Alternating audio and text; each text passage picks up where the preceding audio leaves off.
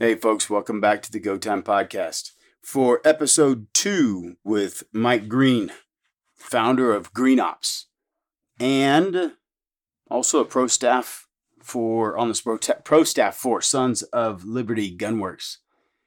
Also, producer and co-host of, or host and co-producer of Trigger Time TV. Really cool, extensive background in special forces and firearms.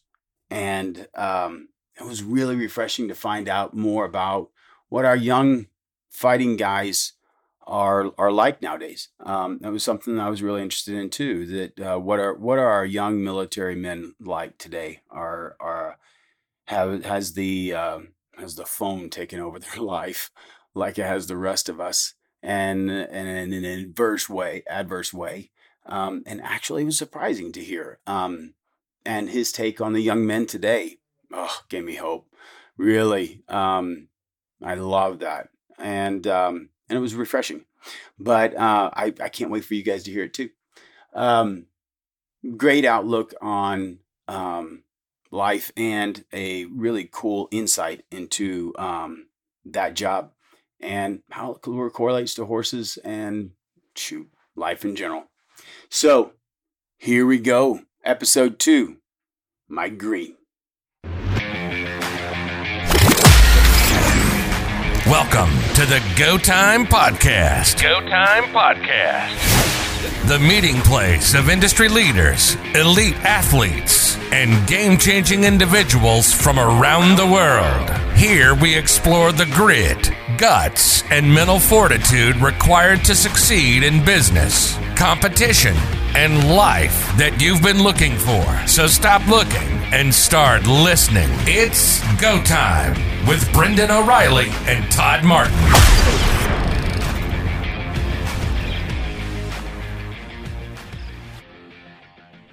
Well, so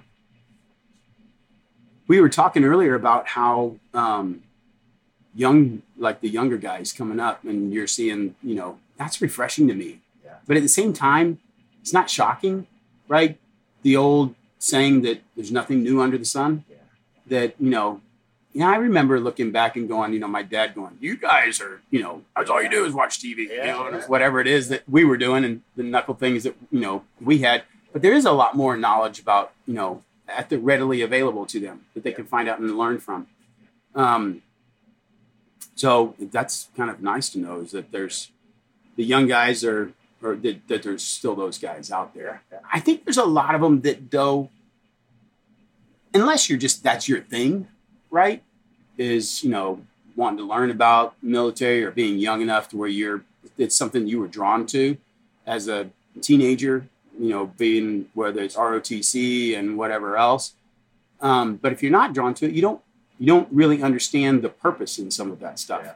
And the intriguing thing to me about the Special Forces and the Green Berets, right, in particular, is that that their job was to empower other foreign people to be able to fight for their own freedom. Yeah. You guys your job wasn't to go over there and just, take care of business and then, haul out. You spent time in other countries actually empowering the people from there to be able to fight for their own freedom. Yeah. It wasn't like you were going and instituting new democracy or whatever else, but you were actually going in there. And if you saw where someone, I think that's what right now, I think there's a disconnect on understanding what it means to be an American and what our duty is as being the superpower. Yeah. That it's not, we've never gone in and conquered another nation and made them American. We've gone, and when we saw somebody who was less than, that didn't have or was being taken advantage of, or, being hurt, we would come in as the superpower that you're the stronger guy in the neighborhood. We're not the bullies, right, but we're the ones that come and defend those who can't defend themselves. And then your job was how to empower those people and how to give them back their own power to be free or to work towards that if that's their desire, and give them the tools to be able to do so. Yeah. No, that's true. I mean, I think that, prior to 9/11, we did FID and JSET missions, which were, just that. We'd go to foreign countries, we'd train their militaries, teach them to operate independently and to, be able to survive, defend themselves or their countries against external attacks and stuff like that. All the way from, basic light infantry stuff to, teaching, their tier 1 units and stuff like that, counterterrorism type stuff. Just different missions, and again, a lot of that, the subcomponents of that is maybe, we send a team in to help with medical stuff or, augment some of the, the team building, maybe bring in a civil affairs unit to help build schools and stuff like that. But there was always that presence and then trying to, help and assist. Now people look at it as, taking over or some type of imperialism or, some type of, empire building. Right. But, like, for example, World War II, Japan and Germany, if people wanted to point to an example of, okay, well, did we colonize? Did we, make Germany and Japan empires of the U.S.? No. And if you look at it now, people are talking about pulling out of Afghanistan, but, when was the last time we pulled troops out of anywhere? Like, did we close bases, our military bases in Germany and Japan or Korea? No, they're still there. We didn't colonize. We didn't take, those aren't part of the U.S. empire or anything like that, Right. Because it doesn't exist. But if you look at Germany, who has the strongest economy in Europe right now? The Germans. Who are some of the most technologically advanced culture and as far as, like technology, cars and stuff like that. It's Japan, we don't sit there and rule those places, But what we did do is that we mentored those places for, about 20 years. They would say now, oh, that's your puppet government. Well, no, you had to teach them what's right, Yeah. And so that's one thing I think the failure of Afghanistan is that we didn't advise and mentor their leadership. We just said, okay, we took over and then we told their president, hey, you can do whatever you want. Well, they made bad decisions, Karzai stopped us from doing night raids and stuff like that. There was too much influence. There was too much corruption still. And so that's why you need more of a mentorship program of say, hey, you can't do this, you can't do that. I worked with, in Iraq, I worked with military officers there who basically said, hey, as soon as you leave, we're going to go back to doing what we do. We're going to take bribes from all of our soldiers. We're going to make them pay us for being in this unit and stuff like that. And they're like, but when you're here giving us that oversight, we're not doing that. And that takes time because eventually you want to get to the point where the next generation of Iraqis come in and say, hey, that's not right for us to take bribes. It's not right for us to have these people come in and pay us to be in these units. But it was okay for us to do it in Germany and Japan. We just implemented it wrong or improperly in Afghanistan and Iraq. It just continues to be something that's that's like a political point. Yeah, where they're wanting to pull it out or go back. And I guess part of that in Germany would be that once Germany was conquered at that point, had we walked away, it would have been like complete chaos. Yeah. They would fallen apart Right. because of their leadership. It would be much like Iraq and Afghanistan. Yeah, you would have allowed that to come and do that to Germany, but instead, that's not because we're there to, tell them how they were going to, what type of a government to run, but to help them out, to educate them. Yeah, and help them build back up for the sake of humanity. Yeah. It's to our benefit to be able to do that, but not because of we're trying to do more of a governmental power. It's to empower people because it's our response. It's funny. I had the first way back when I first started training, and I got the opportunity to go and do some clinics over in Europe and teach other people how to train horses over in Denmark. And then I did some. My first one was in Sweden. Oh, nice. And crazy story behind that, because I was just a skinny kid from Marion, that, little town. My graduating class was 56. I hadn't been, I'd been out of the country, but it'd been, across the border in Mexico to go drink beer at the Corona Club. That was my, extent of getting out of the country. Right. And so I got my first trip over to Sweden to do a clinic, and it was just, I was culture shock. I flew into Heathrow Airport, and it was like, what? Yeah. Like, it was just, guys walking around with dresses on and mini skirts, which, as joking that, they had, Scottish guys with kilts on. Yeah. And I was like, dudes are wearing mini skirts, and they're all staring at me because I have a cowboy hat on, right? Yeah. And like, I was the odd man, right? And I got on a plane to fly, I think it was from Heathrow to Sweden. And I sat next to these two girls, and they were, talking back and forth. And I think they were from France. They were speaking French or whatever. I had no idea what they were saying, right? And I'm sitting there by the window and whatever, and they're talking back and forth, and they'd look over at me and they'd talk back and forth, and they'd look over at me and talk back and forth. And this was in like the 90s, right? And so I can't remember what was going on, but Bush was hated at the time or some kind of deal, whatever. And they asked me, where are you from? And I said, I'm from Texas. And they're like, oh, you're a real cowboy. And I said, well, you've obviously never been to Austin. There's hardly anybody there that's a real cowboy. But it's funny because it's the most disarming thing I've ever experienced in going anywhere is if you have a cowboy hat on, you're welcome anywhere, right? Not all Americans are welcome everywhere, but if you've got a cowboy hat on, it is the most welcoming thing anywhere you're at, right? Yeah. And so I was talking to them, and they were like, well, what do you think about your president, and you like him? And I said, well, yeah, I like him.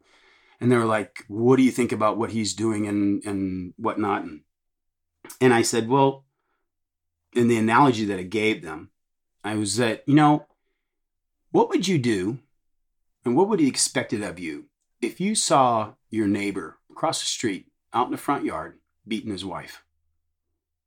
Would you be the kind of person that would go out and intervene for her? Or would you be the one that would close the curtains and just let them have it? Right? And I said, and he's continuing to beat on her, and she's sitting out there screaming, right? She can't defend herself. She's a small lady, right? What kind of guy are you? And I said, that's what kind of guy I am, is that I would go out there and I would stop it, right? Because that's what I should do. Not because I have the ability to do it. Now, if I'm a 10-year-old boy, maybe I ought to think about that because I don't know. But you know what? I'm not. I'm a full-grown man. And because I have the ability to be able to go and defend her for what's happening, whether I know whether she should be or not, that's not mine to decide. That shouldn't be happening no matter what, right? So that's my responsibility as a man, right? And that's what I see as what's going on. Now, the politics and whatever else, I'm not the kind of guy, and the Green Beret is not the one that is in the role of politics. You don't go over, and you never went over to any other country because you thought that you needed to, institute democracy or whatever else. You went over there because we had, as a superpower, had the ability to be able to defend somebody who shouldn't be put in that position because there's somebody being a bully, right? And so you go in and you help that guy and you help him to learn how to get himself in a position to be able to defend himself. I'm like, that's what it's about. And she's like, well, you don't think that they're going over there to, institute, your own democracy? And I said, if that was the case, you wouldn't be speaking French. Yeah. And people think that. They think that we want to colonize, that we want to empire build, and that we want to take their oil. I mean, we got no oil out of Iraq. And, no. It's unfortunate because I personally think that we should have taken oil out of Iraq. You're going to pay for a little bit of it. The crazy part, though, too, is that I'm sure that there's some backdoor deals that the politicians are doing because I can't. That's the one that I can't stand is the politicians. But that's what we were supposed to, what why you joined Right. when you did. And many guys that I know that I grew up with, why we joined, and ones after me that joined because of 9/11, that was like, that's because it's what we're supposed to be able to do and why we're doing it. Yeah. And that's the reason why we've been there 18 years, is because if we had pulled out, 5 years after, it would have been about the mess that we're in right now. Right. Exactly. And because it has to be done over time to be able to give. I think the crime right now is the feeling that those 20-year-olds and 25-year-olds in Afghanistan are going through right now, that they have not seen their country from that view. They've seen what we've started to help them develop. It may not be perfect. It may be far cry from what we know as freedom, right? Yeah. But they were starting to see something different, right? And when we go and leave now, our idea was to leave, not to like abandon. Right. And there's a difference between having control and, if they're going to screw up or whatever, but we had helped assist some guys over there, and the assistance still needed to be there. Not this shit show that's going on now. Yeah. That's the sad part. Yeah, it's a sad situation, I think, all around. It really is. Yeah. And it's in the midst of all of that, the thing I think that is probably, it's probably the one thing that I think is, for guys that grew up the way we have and have the same kind of thinking that we have, to see the number of private individual Americans that are going over the news is not covering that. Yeah. That we have a group of guys that have the skills and the knowledge to be able to go and get something done. And how many thousands of Americans that our country didn't go over there and get, but our private individuals are going over there and getting. Like, that's the crap that we're made out of. Yeah. Americans will always find a way. It's, we saw that in, I think, just about every place. I mean, you look at when the Israelis started bombing Lebanon years ago, the State Department was overwhelmed, because what people don't realize is how many American citizens are there. They obviously don't report in. Right. And that's part of the issue is, now the State Department is overwhelmed because they had no idea how many people were there. But there were private companies that came in, paid by corporations and stuff like that assisted and helped out. And, that's the thing is that America, I think two things. One, the government says, we got this. Well, that's not always the case, Mm-hmm. But two, when corporations try to help, they're usually told to stand down. Mm-hmm. But I think that we as Americans should say, well, we can't always rely on the government. So there should be more of a synergistic assistance role per se there, Mm-hmm. More checks and balances. Yeah. Well, not so much checks and balances, but hey, if there needs to be at some point someone in the government to go, you know what, if these corporations and companies want to help out, then they can, let's go ahead and work it out. And they did, I think Lebanon's a good example. The State Department worked with some of those civilian companies to help them get people out there reporting and stuff like that.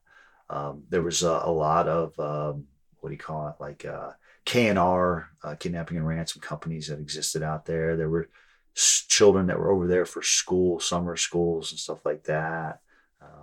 We even have that over there right now in Afghanistan. Yeah, I believe so. There's like 24, 25 students and teachers from California over there and stuff. I read something about it, but it's crazy. People were constantly going there. Like our neighbors when we lived in Virginia were from Afghanistan, and over the summer, they would fly back over. But we forget that we have Americans here and people who are have some type of a green card that are of Afghani descent, mm-hmm. and they're going to go back, and I think those are the people that we kind of forgot about, Yeah. And the State Department brings up a good point, like they bring up like, hey, these people aren't reporting in, because you should go to the U.S. Embassy and report in. Mm-hmm. It benefits you in so many ways, because if there is an incident or something like that, then they have your contact information to let you know, hey, you need to start evacuation processes and stuff like that. Right. So if you do travel overseas, it's always a good idea. I highly recommend that you check in with the embassy or the State Department there. And if you go to the websites, they'll show you how to do that. And then once you're there, any type of alert, you'll get notified. And that wasn't happening. And that's just an education process, you know. But hopefully it'll work out. Yeah. It's shocking to me that I don't know. I guess shocking is the wrong. Well, no, I guess it was kind of shocking. It's shocking that those guys that there's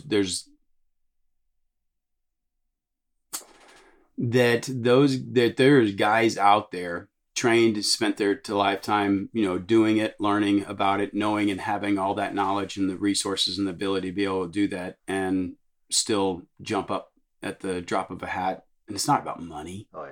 Yeah. I mean, it's not, and I guess it's not shocking. It's almost sometimes I get to a point where, you see enough of the negative that's going around and whatever else. And you forget like, oh, dadgum, I'm not the only one that still feels this way, Yeah.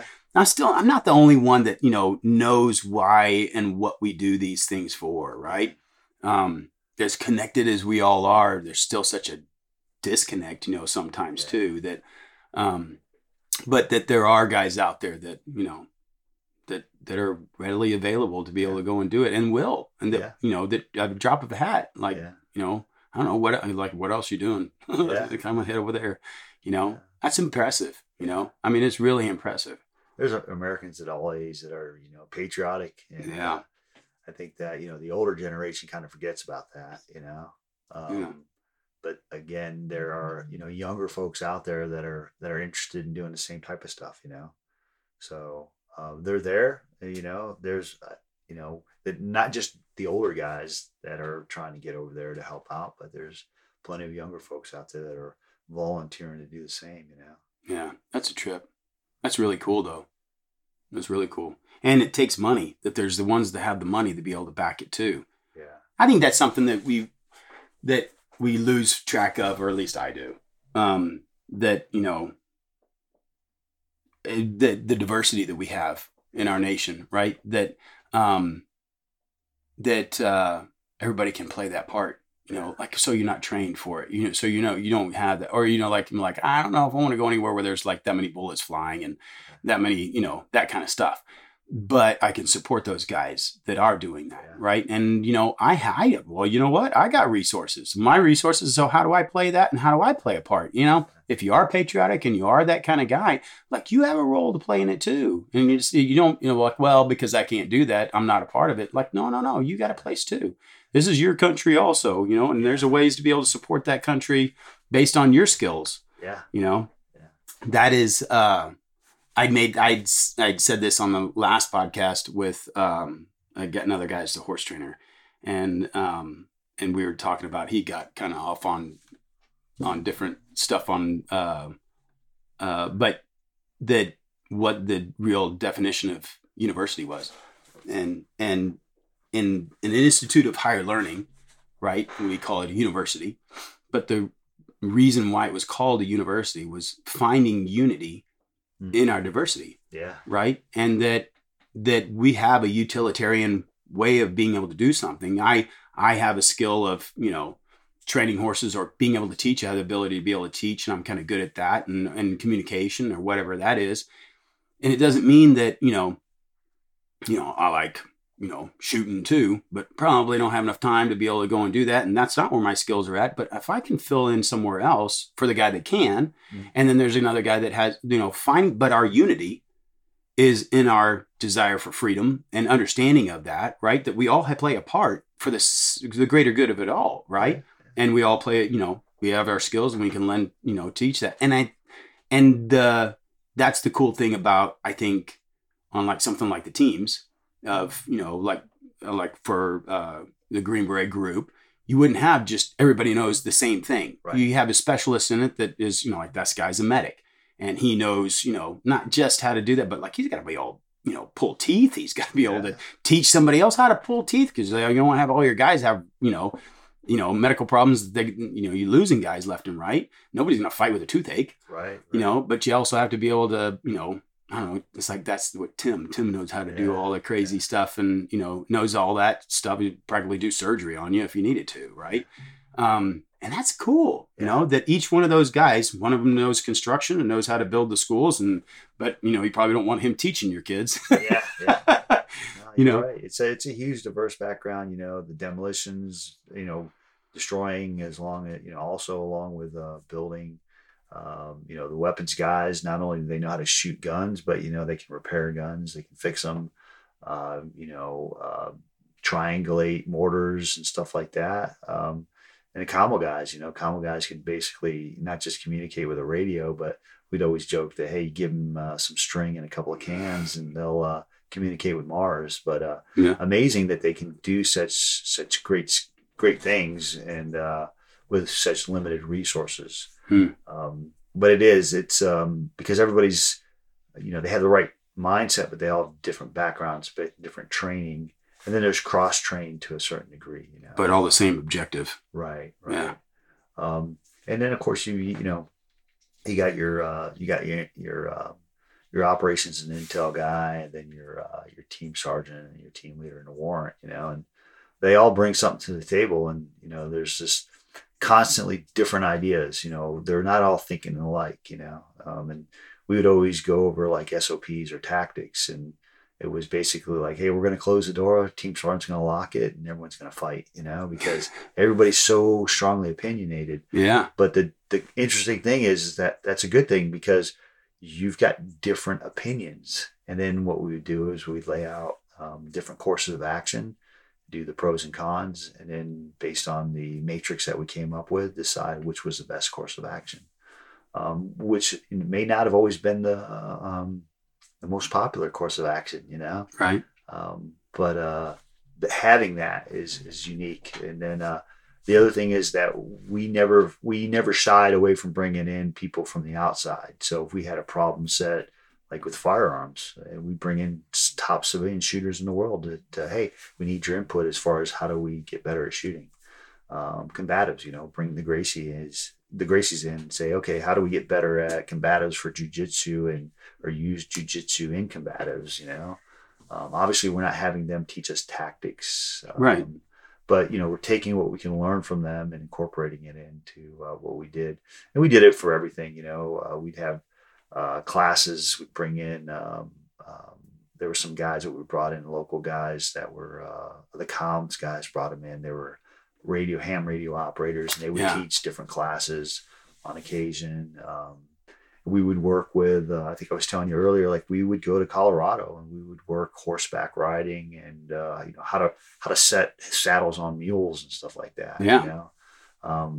Obviously we weren't, we would go to these civilians to get more information on how it would help us out, and I think that's very unique compared to the rest of the military, I mean, even something as simple as driving a military vehicle. Hey, we're going to go to these off-road civilians that drive stuff off roads and see how we can take what they have learned and done and see how we can incorporate it into driving a Humvee off-road, Yeah.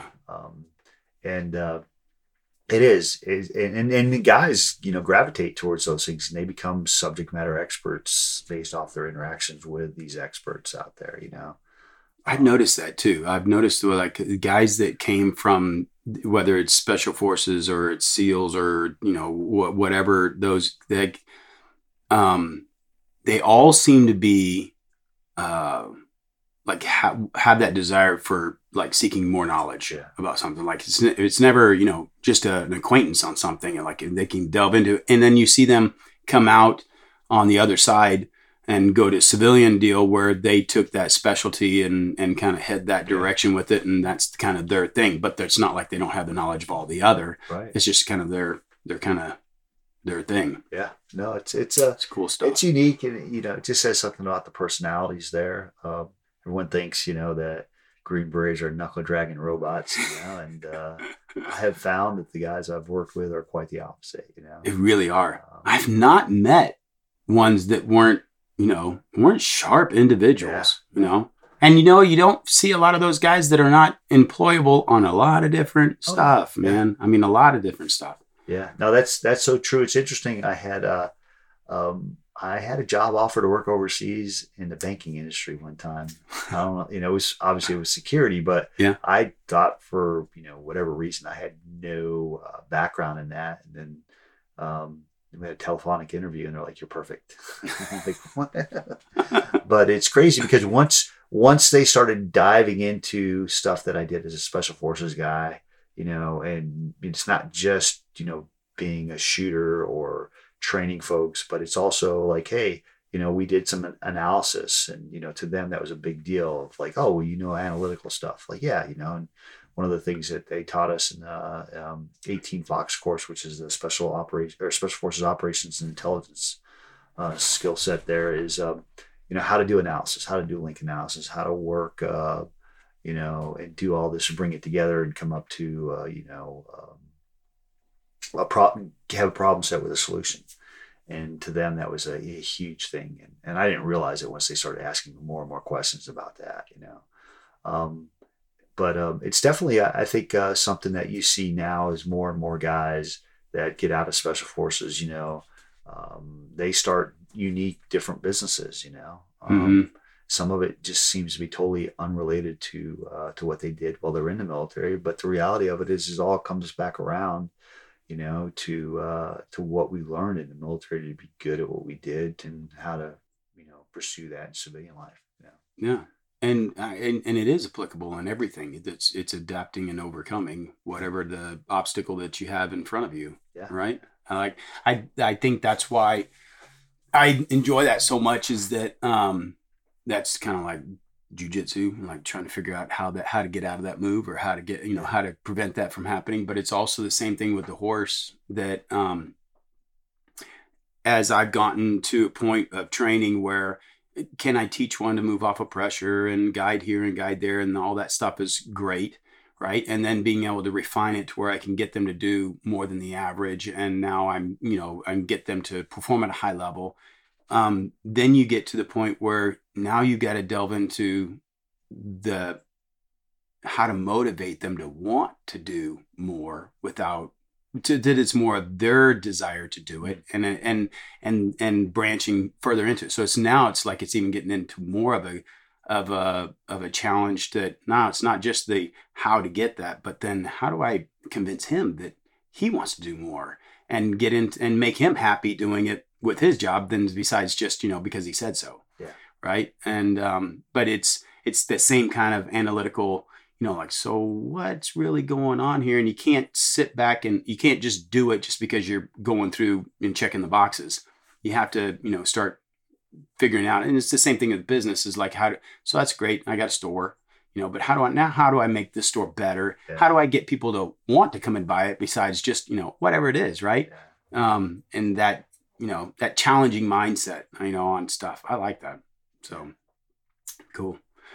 Well, man, I've enjoyed this. I always like visiting with different people about, that have gone beyond just the fact of being, whatever it is, and going to another level, and still find it challenging, and not sitting back and going, okay, so now, so you pull your gun and you shoot it, Yeah. How do you get better at it, or whatever you do, whatever you're doing. So now you have a business now that's called Green Ops. Yep. And you, and you're also on Trigger Time TV? Yep. Trigger Time TV. Yeah.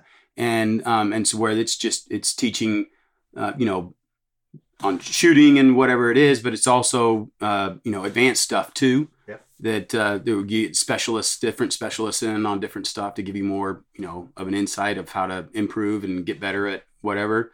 Is that primarily what you do, or what's the main objective of Green Ops? So Green Ops it's a company I formed years ago when I was doing contract work overseas. I used it as a way to have a corporation to train folks. And so at the time when I was in North Carolina, I was just training government, military, and civilians preparing to go overseas, and then when I would go overseas, the government would, the contracts would pay, not me, but they'd pay Green Ops. And then years later, when I moved to Northern Virginia, I started training, open enrollment civilians up in there. And so I've got I think close to about 8 instructors back in Northern Virginia.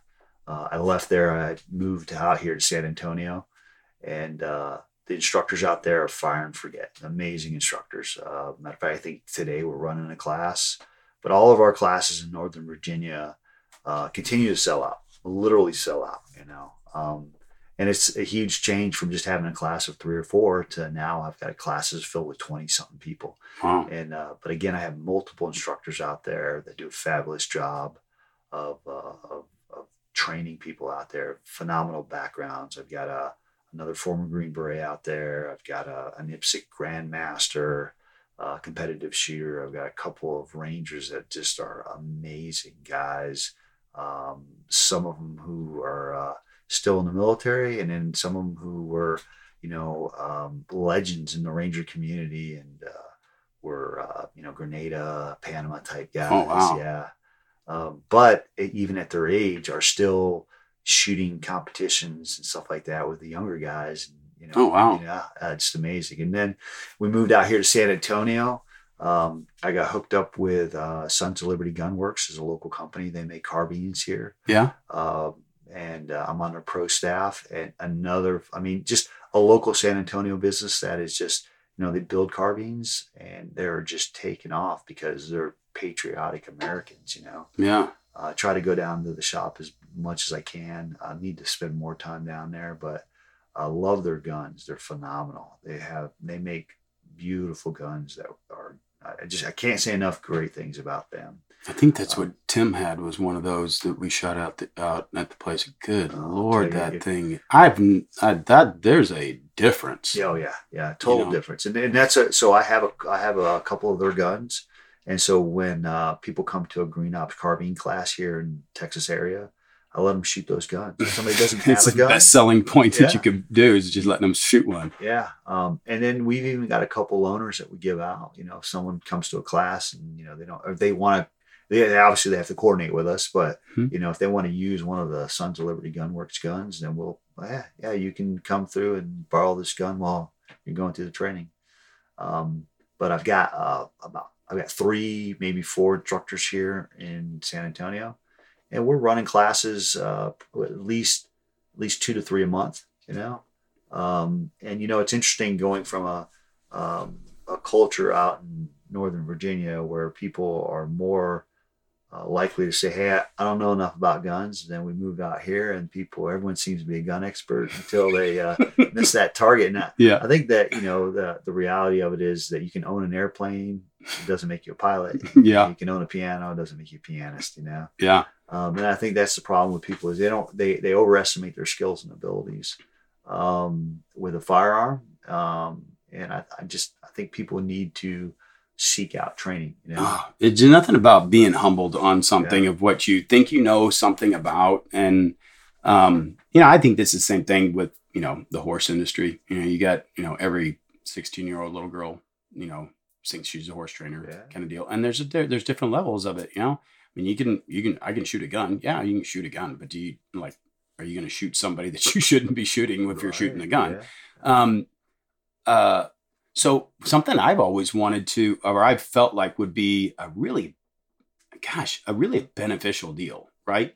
For myself is, and for my family, I don't need to learn, like CQB or close quarter battle type shooning. I probably would be beneficial to know how to do that more, right? But just, it's not going to be something that's going to be, I'm going to use or would be, I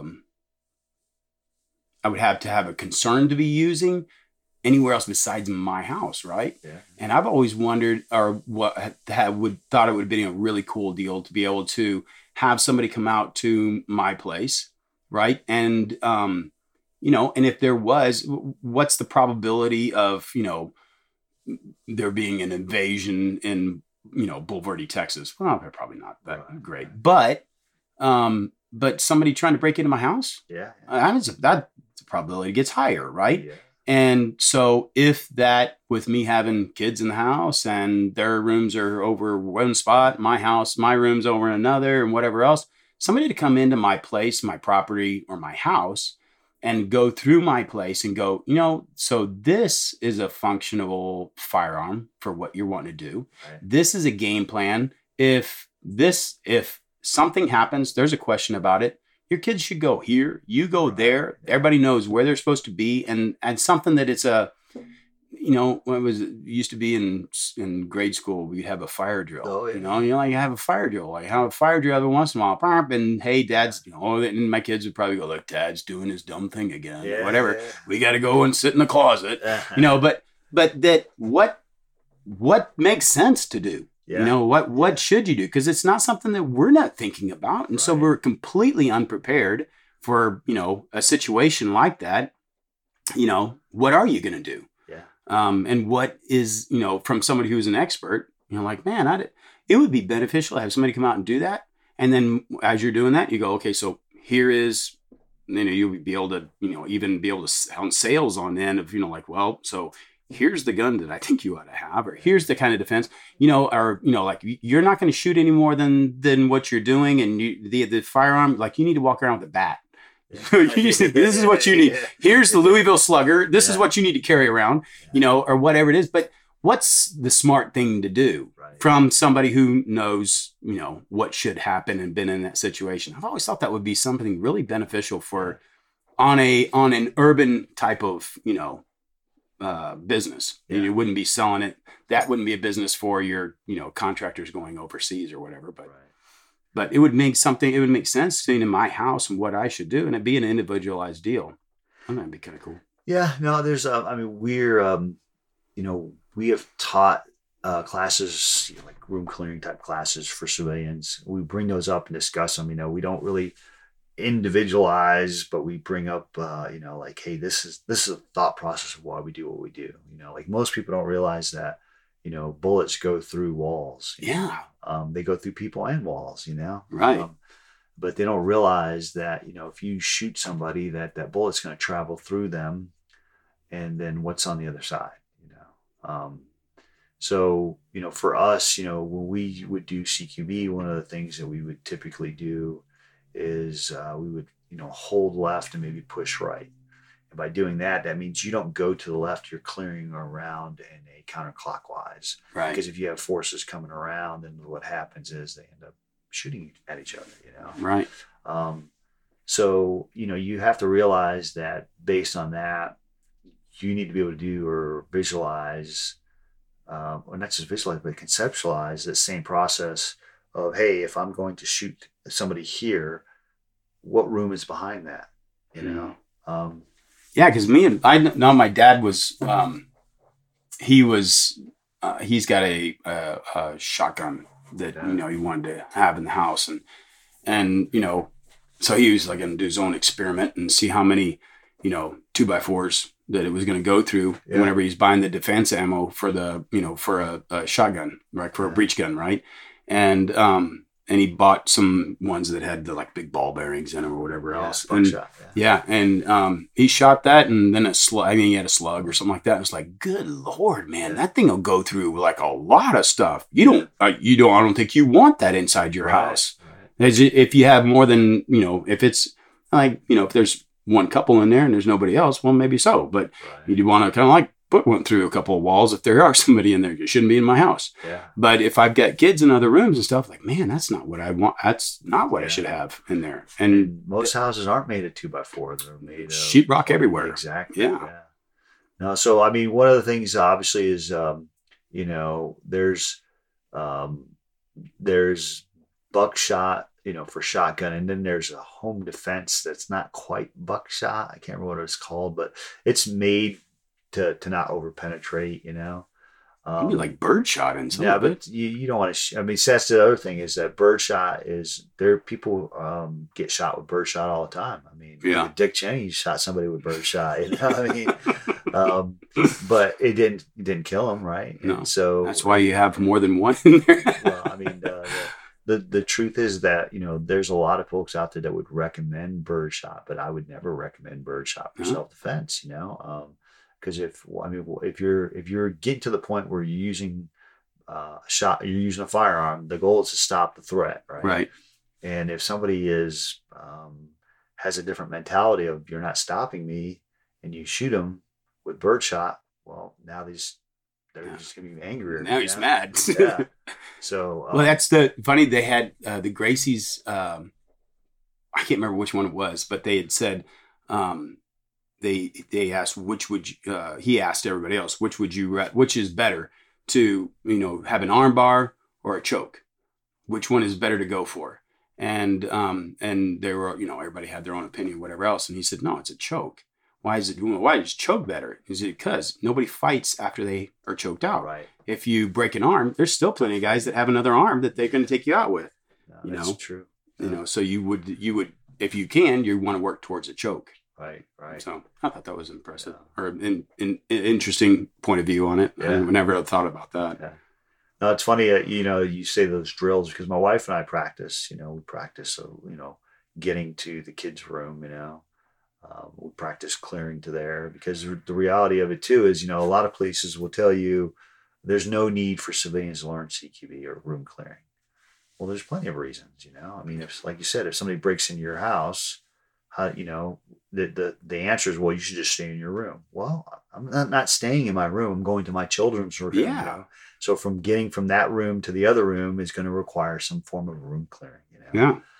If you came home and you heard screaming and your front door was busted open, are you going to wait or call 911, or you're going to go in and try to see if everything's okay? That's some form of room clearing. Yeah. And it's stuff that you don't have to be in full battle rattle and kit and stuff like that, and camouflaged up and everything, but the concepts and principles are the same as angles. Angles are a big part of room clearing. Yeah. But I think it's very practical for civilian home defense. I think it's very practical especially for law enforcement. A lot of stuff that they would only teach SWAT cops back in the day. I think the reality of it is that your first responders are people who show up are going to be patrol officers. So they should probably be the ones, learning a lot of this stuff out there. But unfortunately, they save and reserve that for the higher teams or tier level type guys. But that would be the same thing as more training for the guys that are on the street. Right, I'm like, that's the training, like the practice. You got to practice that. Yeah. And it's funny because the amount of investment after, is not as much as people think, we talked about dry fire, the other issue is, room clearing. Well, you don't have to live fire or use simulations. You can do like Tim did with you, tape drills, just practice basic stuff like that. Combatives, heck, you could spend a couple of minutes a day just going over a choke, an arm bar, or, how to handcuff somebody. And you figured, it would be a minimal amount of time to have really great, improvement in a short period of time. Right. Unfortunately, all of those things take discipline. Yeah. And there's a lot of that, life gets in the way, and some people just don't have the discipline to be able to do that. But you would hope that somebody in law enforcement are, interested enough in their job that that's what they wanted to do. It's something they pursue. You don't see a whole lot of, police officers. It was like, well, there wasn't nothing else available, so this is what I did. You see most of your police officers are motivated enough individuals that they want to serve. And so, you would see somebody that, like, man, you come home, you almost have to be inspired to do it, right? You come home, dad's the weirdo. He comes in and he clears the house when he comes in every day, but something like that to practice on doing, you just kind of fall into a routine of, like giving tickets every day or something like that, and make it kind of hard. But you'd have to have specific training to be able to do that. I don't know. It's just kind of interesting. I think that's something that I kind of, and then, being a dad, somebody else tells my kids to do something, they'll probably do it. If I'm telling them to do it, they're all like, think I'm crazy. Yeah. So having somebody else come in and say it would probably help a little bit. Yeah. I went to a civilian, it was a law enforcement course, but it was run by civilians. And the head instructor was a former police officer. And he was, really good shape. He was a phenomenal shooter. And then we did some retention gun stuff. And you could tell this guy was just amazing at stand-up grappling, And he was a police officer, and I asked him, I said, look, dude, I've dealt, I was in the military, so I had dealt with law enforcement, but never anyone at his level. And I said, hey, dude, like what makes you different than the rest of these guys? And he goes, my first week on the job, I got in a shootout and I got in a fight. He said, he goes, I did not perform well in the shootout. And he goes, I did not perform well in the fight. He goes, so after that, I started training on my own. Mm-hmm. And it was interesting because you talk about that motivation, like what do the people need? And to him, it was, almost getting killed in a gunfight and then getting his butt beat in a fight, Man, ain't nothing worse than getting your butt beat in a fight. Yeah, yeah.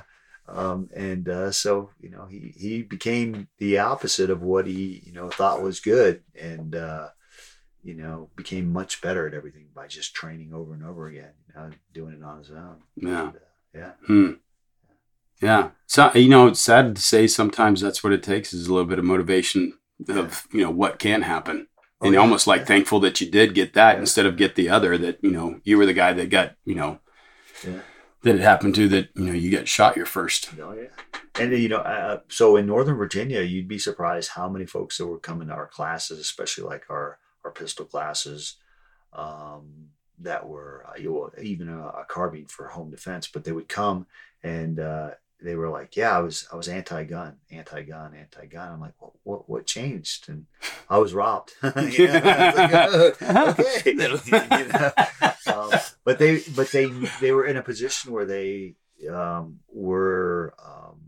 realized that they knew nothing about guns, mm-hmm. and they become some of the better students because when you live in a place like for example Texas, I think everybody owns a gun in Texas pretty much, but then they become overconfident in their abilities, mm-hmm. And it's just like in special forces, we carried knives. Everybody carried a knife, pocket knife, blah blah blah, this, blah blah that, and we had a knife trainer come down and he goes, guys are like, I don't know why we need this guy, and he goes, okay, he goes, and he took a stick with a glove, a boxing glove on the end of it. And he goes, all you got to do is cut this stick. That's all. You just got to whip it out. Ready? Here it comes. And he would punch guys with this glove and no one could take the knife out of their pocket, employ it and cut that stick before the boxing glove hit him. And he's like, all right, I did that to everybody. Gave you multiple chances. Not one of you was able to do that. Are you ready to listen? And it got our attention because we had been all carrying these knives and not been able to access and employ them in a timely manner, Yeah. Tim said to me one time, she's like, because he's crazy good with the amazing, knife. That what is it called? That stick and knife deal that he does. Screamo? Yeah, Screamo. Yeah. Golly. He's crazy good with that. And he said, yeah, if you ever want to know, what it's like to be in a knife fight, just give a 3-year-old a marker with no tip on it and see if you can get away from it without it getting marked all over you. It's like, wow, that's kind of worrisome, Yeah.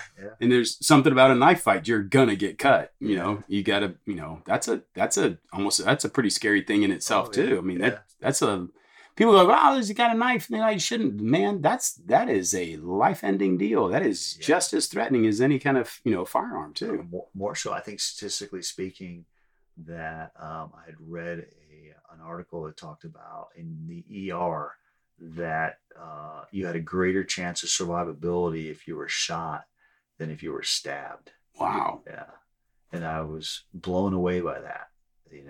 That is because I guess because the bullet goes through, I'm not sure, I'm not a medic or anything like that, but as opposed to the way the knife cuts and rips, multiple things, whereas where the bullet's through. And I would wonder if maybe like cauterizes parts or whatever else too, or I don't know, crazy. But the knife is a scary deal, man.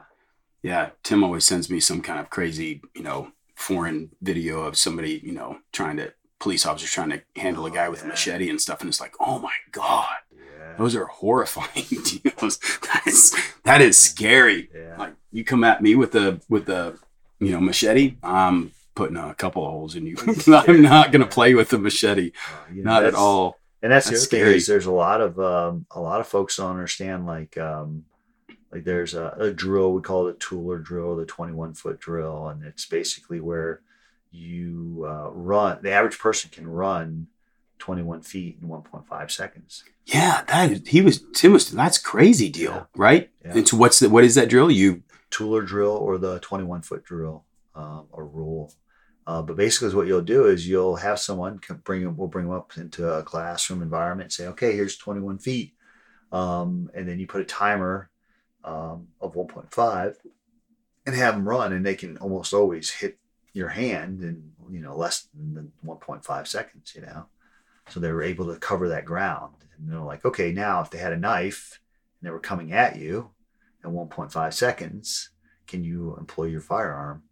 And then guys are like, oh yeah, they can on a perfect standing still target, Right. On the timer. Well, the thing is that when does the timer actually start? When the individual becomes a threat. When does the individual become a threat? Well, they start moving towards you. Does that mean they're a threat? Well, if they don't have a knife in their hand, but they're running towards you, and then halfway through they bring out the knife. Now, now your 1.5 seconds and your 21 feet have just been greatly diminished as far as time and distance. So if they're walking the first 5 or the first 10, and then all of a sudden it's going like, that's, and those are the things that would be something that as a police officer, in that role,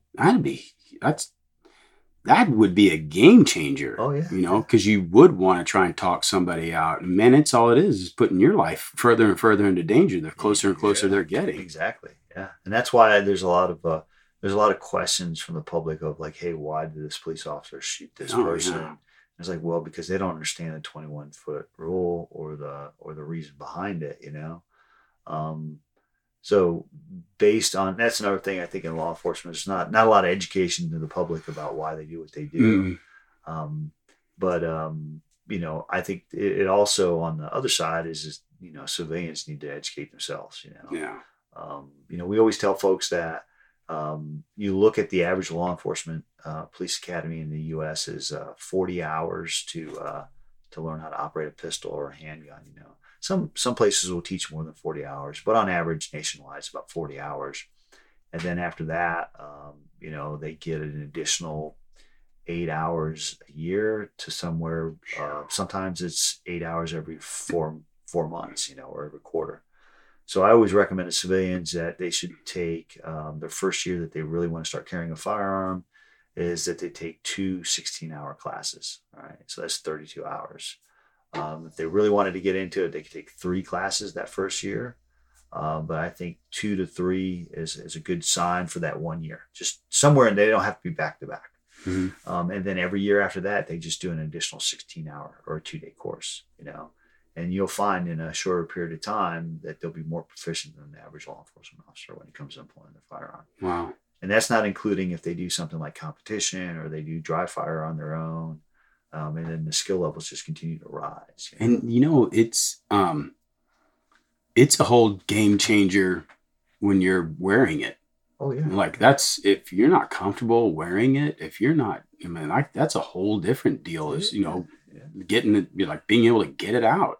Or just daily activities. I can't count how many times you're reading the paper about somebody left a gun in the HEB bathroom, or or they left it on the hook of the stall, or or you're in the bathroom and in the stall next to you, you hear this clunk clunk. People they don't know what to do. Yeah. One of the first things I tell folks is, look, if we're at a range and you're going to go to the bathroom, the first thing you need to do is close that lid, because that's the last thing you want, especially with the digging it out of the Porta Johns, But it's the first thing you do, and it's the first thing you do when you're done before you go back to picking up the firearm, is you close the lid again, because if you're pulling your trousers up and that lid is open, but the potential of it falling is there. Yeah. And it goes to the highest levels. There was a reporter on one of the Air Force One aircraft one time that found a gun in the bathroom, and it belonged to one of the Secret Service agents. So, some of the highest trained kind of people, right? Exactly. So and that's where it's either the lack of proficiency or the getting so comfortable you get a little lax in it because it's too routine. Yeah. So if it can happen to them, the reality of it is that we need to be mature enough to say, well, it could happen to me. Mm-hmm. Admit that, and then once we realize our faults or potential faults, and we just need to seek higher training and practice more. God, it's like in everything, though, isn't it? Yeah. Yeah, it's like in everything. Yeah. Cool. Well, cool, man. I may have to get you guys to come out and go through my house. Yeah. That'd be kind of. I think that's practical stuff. Yeah. I keep wanting to employ the idea, but now with the dry fire, that's even better. Exactly. Like a little bit of Wild Bill. Yeah. Clearing the gun every day. Every day. Every day. Yeah. My goal is to try to do a couple repetitions just every day, Yeah. on a timer too. So I don't just go through the motions. I have a timer, I saw you doing an instructional on a guy that was, I can't remember, I think it might have been a carbine that he was shooting, and you were timing him and trying to make him faster. Yeah. Oh my God, that guy was fast. Oh, yeah. He was fast already. And then working on him, that was crazy fast. Yeah. So, we were using a timer, but that was a live fire. But, I have and I had an actual timer, and the timers cost, anywhere from $100 to $150, A lot of people are just like, hey, I don't want to buy a timer, or I'm not going to invest in a timer. But, we've all got these iPhones and there's Androids. apps for all of that Exactly. stuff. Yeah. So I have an app called Shot Timer on my iPhone, and I think at one time it was called Free Shot Timer. Yeah, at one time. it is. It says Free Shot Timer on there. Yeah. But people, they're like, I don't want to pay $1 for a shot timer. Like, look, it says Free Shot Timer. Come on. Is what I'm doing is that I'm putting it on a random start. So I begin my movement on the first beat, and then I put a par time, which will give me a second beat. So I want to complete my motion before the second beep. So random time, beep, I'll continue, I'll do my movement, and then ideally perform it or get the sight up on target before that second beep. Because people they don't know how to use or incorporate the timer, and for the dry fire they're like, well, it doesn't pick up my shots. Well, it's not meant to pick up the shots. It's just simply meant to give you a par time when you put it on that manner. That's a good idea. And then the other thing is that people will put it on a time that they're comfortable with. And I tell them that's the second mistake. They need to lower that time, right, where it becomes where they're chasing it. And I'll tell them, as an example, January 1st, we go to the gym. What do we see January 1st in the gym? A bunch of new faces, right? And it's usually, we'll just generalize here, but usually it's an overweight person or a really thin person.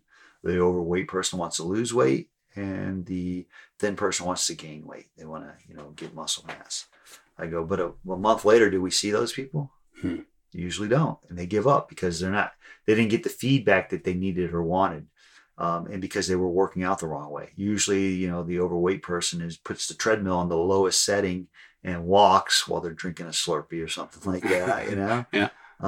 But they don't have what they need by putting it on the lowest weight or the lowest time, or whatnot. But the really thin person takes the weights, and they'll usually pick up a really light weight, and just do a couple reps, and so they're not getting what they need. The problem that they're both missing is resistance. Mm-hmm. So what is that resistance? Well, the heavyweight guy needs to go ahead and put the speed up a little faster, get more resistance on the treadmill, and he needs to sweat.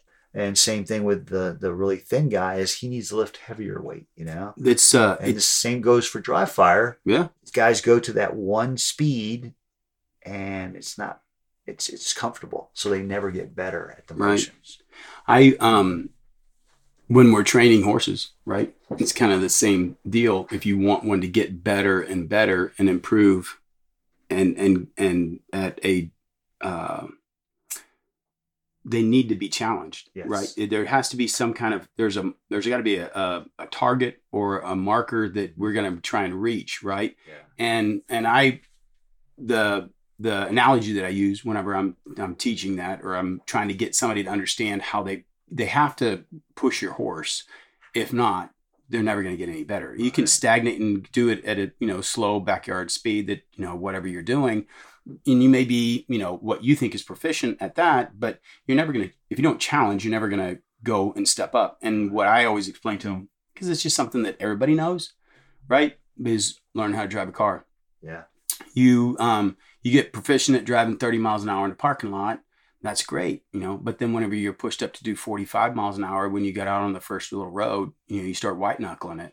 And if you white knuckling it and you're getting nervous, but that's fine. You're not expected to know it and be proficient at it first. But if you do that and you challenge yourself at 45 miles an hour, then when you go back to the parking lot at 30 miles an hour, you're even more relaxed and even better, so that everything slows down and you're able to handle the parking lot even better. Exactly. Then when you go to move to the highway, you're white knuckling it at 65 miles an hour, right? And then, but when you come back to driving in the inner city at 45 miles an hour, you're much more proficient. You have to push beyond your limits in order to become proficient at yours. And and the thing about not doing that is that you will, if you don't, and you want to be proficient at 45 miles an hour, if you constantly work at 45 miles an hour, you're never going to be proficient at it, right? Because that's your limit. Yes. You may be proficient at 40, right? But 45, you're never proficient at it. And the worst part is, you didn't know that your limitation was really at 60 because you never went past 45. Yeah. So you have to, in order to find out what my limit is, I have to push past that limit. Yeah. And I can find a limit, and that's fine. But if you never challenge the horse or the people, right, you get a couple of different things. You get, if you don't challenge, you get the guy that gets bored and it's like, well, that's, there's no challenge in that, right? The guy that wants to do something or wants to exceed and wants to excel is going to give up on it because it's just not a challenge. Yeah. The other one that, is a little timid and doesn't know if they can do that and is not as secure in it, they get pushed, they might get rattled, but at the same time you get rattled, you didn't know that you could handle that part. Right. And when you did, you built more confidence up in that person to be able to go to the next, right? And I think that, in doing that, whether it's shooting or whatever else, or even with your kids, I'm like, if you don't, that's why I'm against the participation trophy, right? Yeah. It's just a whole thing, right?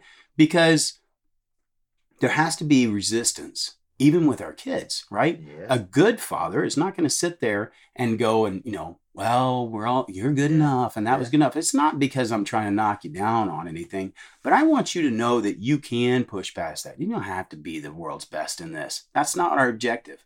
My son had his first football game this past week, and they lost. And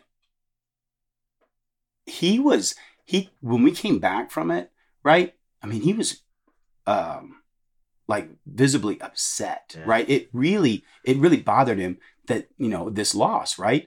And and we were talking about it and stuff, and I go, so let me explain to you the smile on my face because I'm not happy that you lost for you, right? That's not what I'm smiling at. I'm smiling because you're not happy with the loss. Yeah. There's something to be said about that. Yeah. That's where you grow, right? That's where you're going to get better at these things because you challenged yourself. Now, there was a kid that was in the game on the other team, right? He was bigger than the rest of them and stuff. And when they were losing and they were coming back, right? This other team started coming back. This kid could trash talk, right? And it rattled every one of those boys. And these boys are really nice kids. Yeah. I mean, these boys are really nice boys. And all of a sudden, I don't know that they've ever been trash talked, right?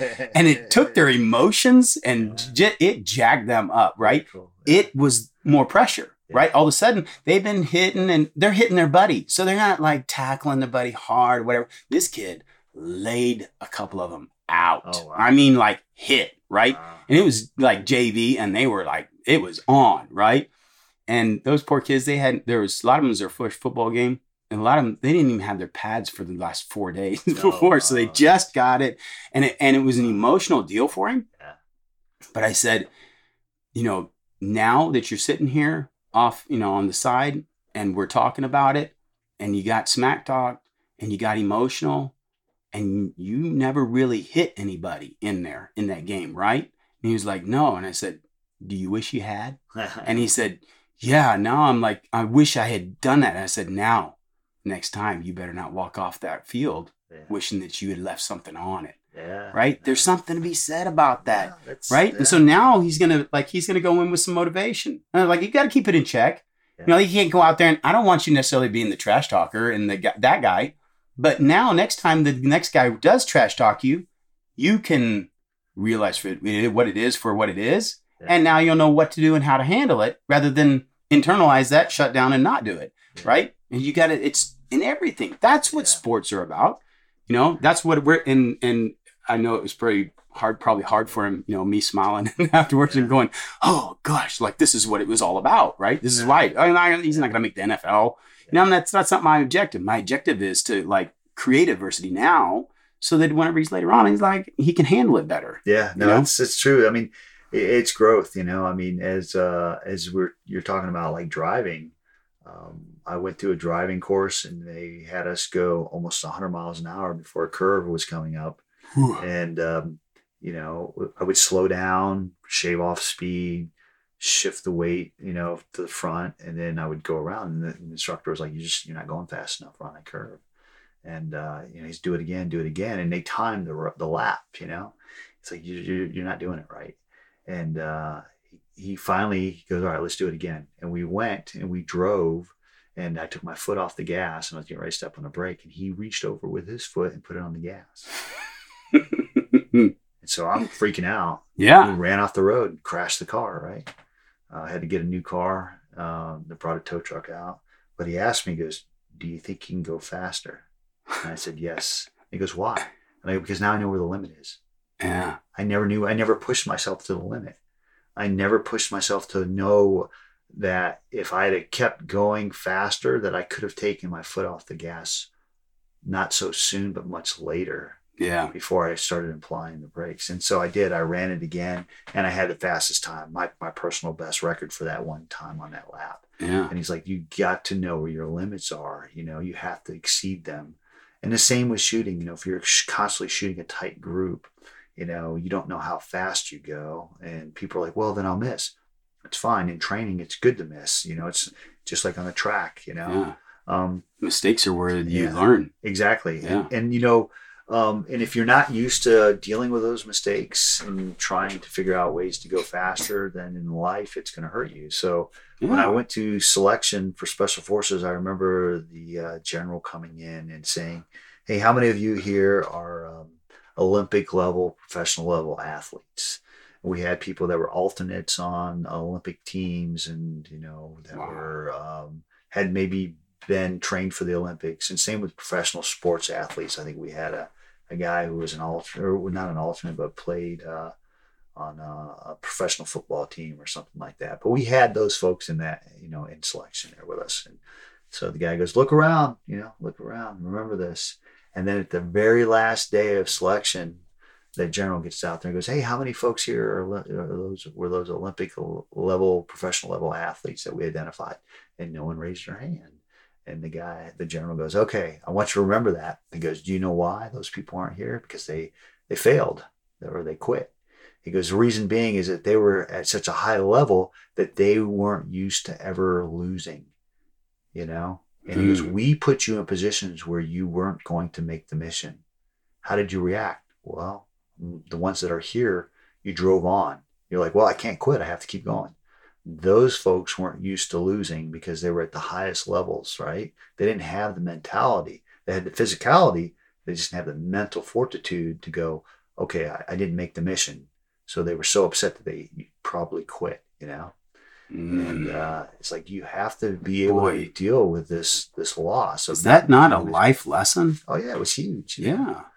And then, we've had, guys at that Olympic level and professional level, make it through, in the past. But it brought up a really great point of, hey, you have to be able to accept the fact that there's going to be a time when you're probably not going to make that mission. You're not going to meet the standard, So what do? How do I react? On first contact of an ambush, it's a surprise. You're the one being, contacted. You didn't, know this was going to happen. How do you react? Do you just give up and quit? Okay, well, you guys got us, Yeah. No, you fight through, Yeah. And there's going to be losses on the battlefield. What do? Do I say, okay, that's it, we're done? We had a mission to an objective to get to, And then we have to realize that obviously, life is not a battlefield, but we can take the same lessons learned, and accomplish that too. It's just like business, it's, someone once said, those people who are successful in business, their friends call them lucky. Yeah. They don't see the failures, They don't see the effort true. and pain and sweat. So with knowing that, right, and having one of the things that I think is like a plague with our military personnel is the self-harm issues of afterwards, right? Yeah. And but kind of speaking to those guys, that understanding that this, the troubles that you're dealing with, or that you're going through on these deals, that it's nothing different, that, the hard times when you come home and they adjust and whatever else, like that stuff is the same deal too. Yeah. That is, adversity isn't something that you're plagued with. Right. It's a process of life. Mm-hmm. And that, learning how to adapt to it, learning how to deal with it. Some of it, we can't change. Right. Some of it, you can change, but that it is, that because you have the adversity, it's not about, quitting or that we failed it. And in particular, what I'm referring to is the incidents that we're having right now in Afghanistan, that, it's not all for naught. Right. It wasn't all for naught. Right. That unfortunately, we will never know just how much it did do, because we didn't have how many attacks we didn't have on our homeland. Exactly. How much that it wasn't all for naught. It was for 18 years of not having that in our own backyard. Yeah. That was the purpose for all of that. And it wasn't, without a purpose that we sacrificed men, that, we had all of these, that you guys went through that kind of stuff, that there was a purpose. There's a purpose, and the purpose is because that's what kind of people we are, for one. But also that, it did serve a purpose at that time. It wasn't meaningless. Right. And that the deals that we're going through right now, this isn't the end. It was, it wasn't for no reason. It was to grow. Right. And you know what? Maybe our kids in the future will learn from it and will be leaders also, and do it different the next time. Yeah. In a different instance. And but that's the kind of people we are. That we're not the kind of people that shy from adversity. Right. That we embrace the adversity, not that we like it. Like it sucks. It's the whole embrace the suck, right? Yeah. But I didn't become a good horse trainer because I never messed up. There's plenty of horses out there that I got to apologize for. I apologize too for the things, how well or didn't not so good that I trained or showed or competed or never brought them to their full potential. But those horses served me very well. Yeah. And there's some that I should apologize to or whatever, but I also think, right, that I had the opportunity, right? And you had the opportunity to serve, and there is plenty of this nation that is grateful for those things too. And that we don't think that way. Media can tell you whatever the heck they want to tell you, right? But the majority of the Americans know the sacrifice. But it wasn't for nothing. Right. And you can grow from this, and we can, there's purpose in it, right? Yeah. It's not for no purpose whatsoever. Right. No, that's important, I think, to point out too, is that there, we may not see the good. Yeah. But, like you said, how many attacks were not taking place because of what was going on over there. That's a shame that we don't get to know that, right? I mean, and that's just Oh, the other thing that you pointed out was, hey, we've got Afghanis that are going to be in their 20s here who know no other life but living under a different regime, and so maybe there will be enough resistance that they don't like the new regime, and maybe they'll take charge and change things. They're not far from there. A lot of them are closer in the fighting age too, that there is enough of a resistance, and maybe, we're not going to know what impact we had. Right. It's the same thing as our kids, right? Yeah. You don't know what the impact something that happened in grade school, how it's going to form and formulate them. But it's good to look back on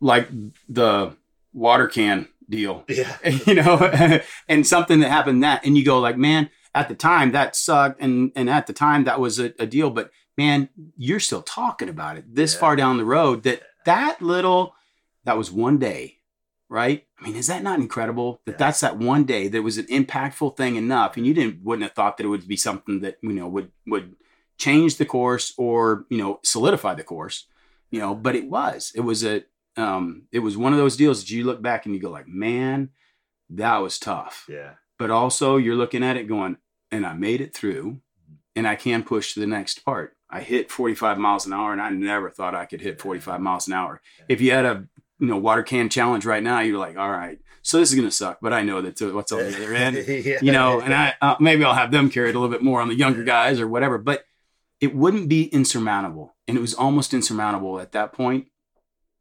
And when you got through it, it was almost like the knowledge that you could go through more. Yeah, definitely. I think those things are impactful. Yeah. Yeah. What's the saying? What doesn't kill you makes you stronger. Yeah. So there's a degree of truth to that. Yeah. Yeah, there definitely is. Yeah. It's all life lessons, Yeah. And when you get to our age, we start sharing it with the other ones, and then the young kids can roll their eyes about, does it really? But it's those deals like my son in the football game where it's like, oh, I can't wait till a second game. I want to go see what he does, and how much he grows from it, and how much he puts into it, and hopefully they won't lose a second time and crush him even more. But they get some reward out of it and stuff. That's good stuff. And you got young ones that are going to be coming right up behind it, and ones that are older that are already ahead of it. So that's good stuff, man. That's good. Well, cool, man. I'm sure you got to move on for the day. We like to talk forever, and that's my deal. Is I'm a talker and I can go forever. But I appreciate you coming out, and dude, appreciate your service too. But even now, like it's not the military, but it's still a service too, of informing and educating people on defending ourselves, what our country is built on. I love that. Yeah, awesome. Yeah. So cool. Thanks, man. Hey, thanks. Pleasure. Thanks for having me out. Appreciate it. You bet. Awesome. Thanks for listening to the Go Time Podcast with Todd Martin and Brendan O'Reilly. Be sure to follow us on Facebook, Instagram, and YouTube at Go Time Ranch so you can come work with us each day to learn, have fun, and be inspired. For information on bookings and merchandise, please visit www.gotimeranch.com.